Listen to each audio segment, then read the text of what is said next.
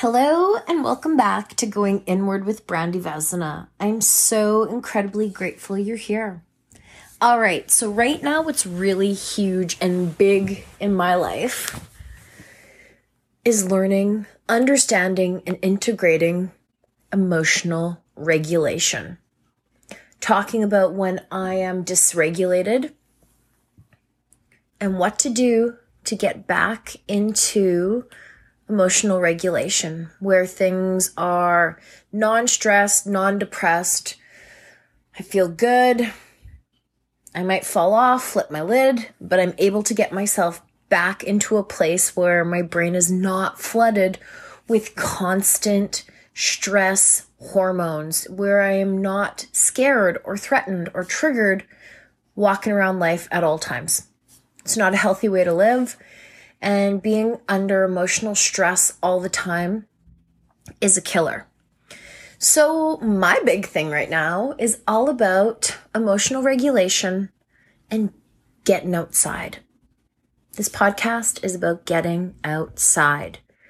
There are many psychologists, and not only traditional indigenous healers, but psychology is catching up with traditional ecological knowledge that when you are not feeling your best, it is suggested to breathe, to move, and to get outside. Now, some people are kind of more new age.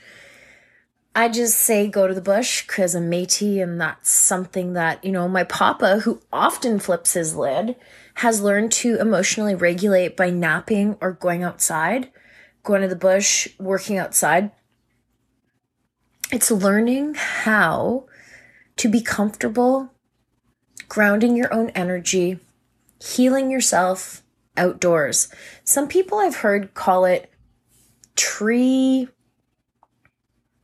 grazing, not grazing. Anyhow, essentially, it's going out into the trees. You do you. Now, going back 50 generations to the West, people were divorced off the land. Many people were, during serfdom, became property, not only just the physical property, but the spiritual property of the church. There is a long history of disconnection from the land.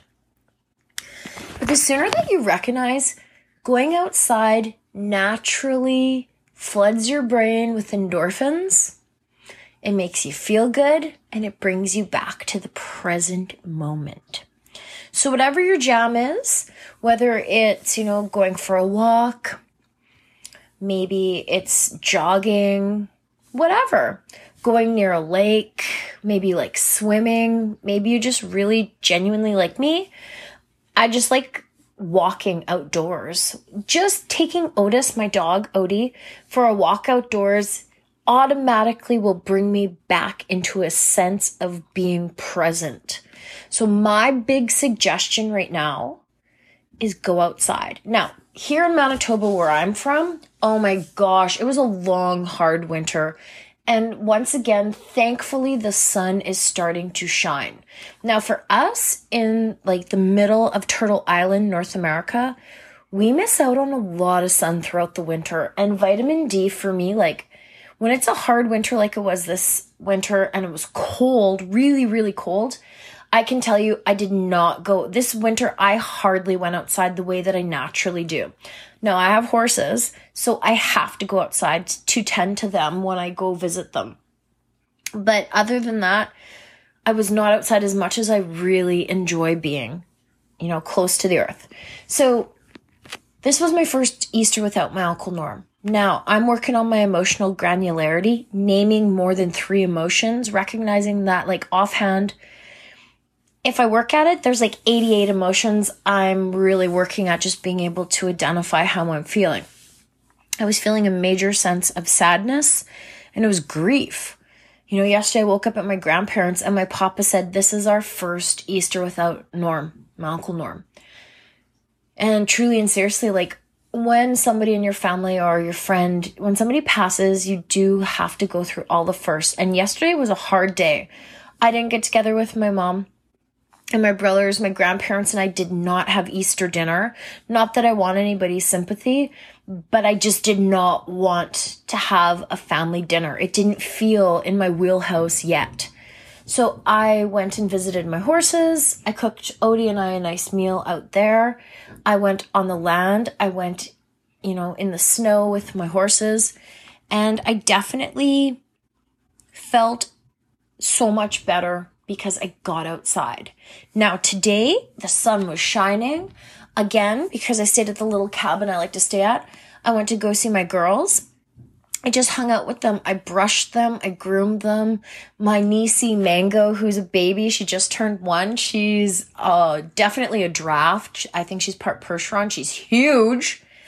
I just hung out with them, I brought them their grain. We just hung out. I made some silly TikToks because I kept my word making TikToks and being consistent on TikTok. But then where my horses are, the husband and wife, Elise took her horse for a ride, and the husband Joel they both had their baby outside, oh my gosh, she has beautiful molars and she had sunglasses on, and she's about 18 months. But she's learning to trust, and by the way that we interact, she's learning to trust me because her parents and I talk and we visit. It's so cute. But anyhow, Jewel made a fire. The sun was shining. I spent over probably 2.5 hours outside and looking at the trembling aspen, also known as poplar, looking at them starting to bud. They kind of look like a pussy willow, and watching them starting to get ready to grow leaves. It's such a blessing. Now, if that's not something that you're used to, buy yourself a Birds of Wherever You're From book, or, small plants and shrubs, and just start identifying them. Learn the ways of your ancestors. Wherever you are from, your ancestors were once connected to the earth. My granny and great-grandmother were both midwives, Métis midwives in the Beaches area where I'm from. So that means that they knew the berries to stop bleeding. They knew all the roots and medicines for women when they're pregnant. They knew this beautiful, fascinating connection to the earth. Now that's in my epigenetics. That's in my blood. I am not a nurse. My mother is. My mother's an RN. But definitely, I could go out and identify a whole bunch of different plants that have vitamin C in them right now, because I have that sacred connection. Wherever you are from, look at your history. When were your people colonized? When and where were they forced off the earth? Whether it was in Europe or in the West Indies or wherever. At one time, all people were indigenous.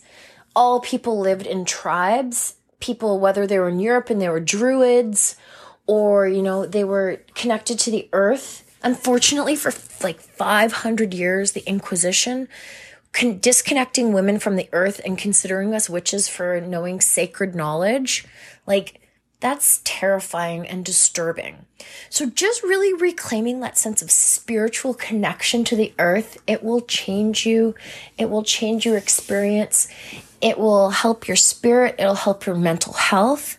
It'll help you heal. And I promise, as somebody who loves the earth and has really been working at my mental health and really, really working at my emotional competence and emotional, understanding emotional stress and how emotional stress does manifest in illness in the body. If we suppress our anger, if we suppress our rage, if we don't deal.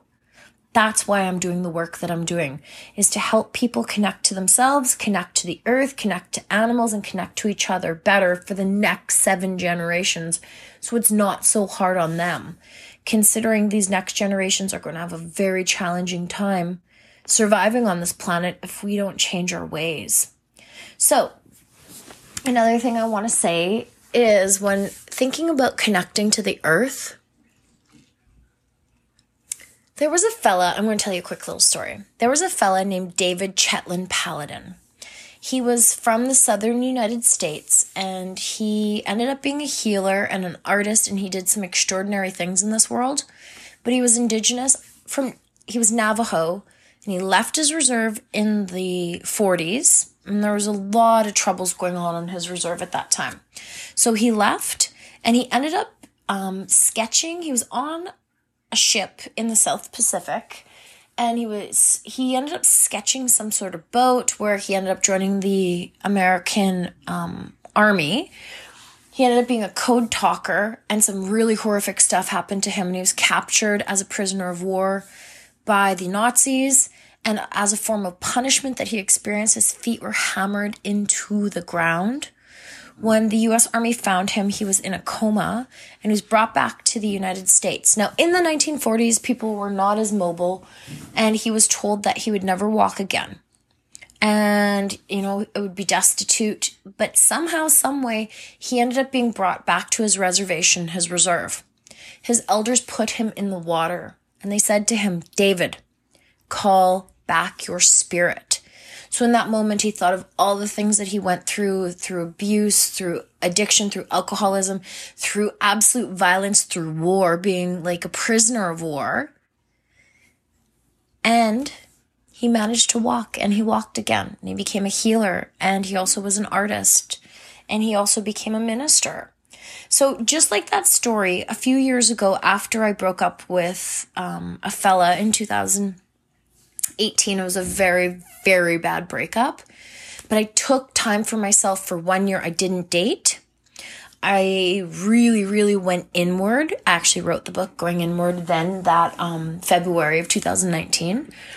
I rented yurts, I rented cabins, I went on the land, I made coffee, I picked blueberries, I made fires, I cried, I swam, I paddled, I canoed, I connected to myself more deeper than I ever had in my entire life. I called back my spirit, those pieces and parts of me that were broken through bad relationships and addiction and all sorts of things. I called them back. And I connected to the earth, and I connected to myself. Now, fast forward, it's 2022, and I feel more powerful than I have ever felt in my entire life. And I'm in my 10th year of sobriety, which is insane. But for those of you who are struggling, you don't know where to start, start walking outside. It's getting bloody beautiful out. All across North America, I look at my friends in the States where it's like plus everything. There's flowers blooming, grass is growing, and here we are in Manitoba, and not yet. We got to be patient.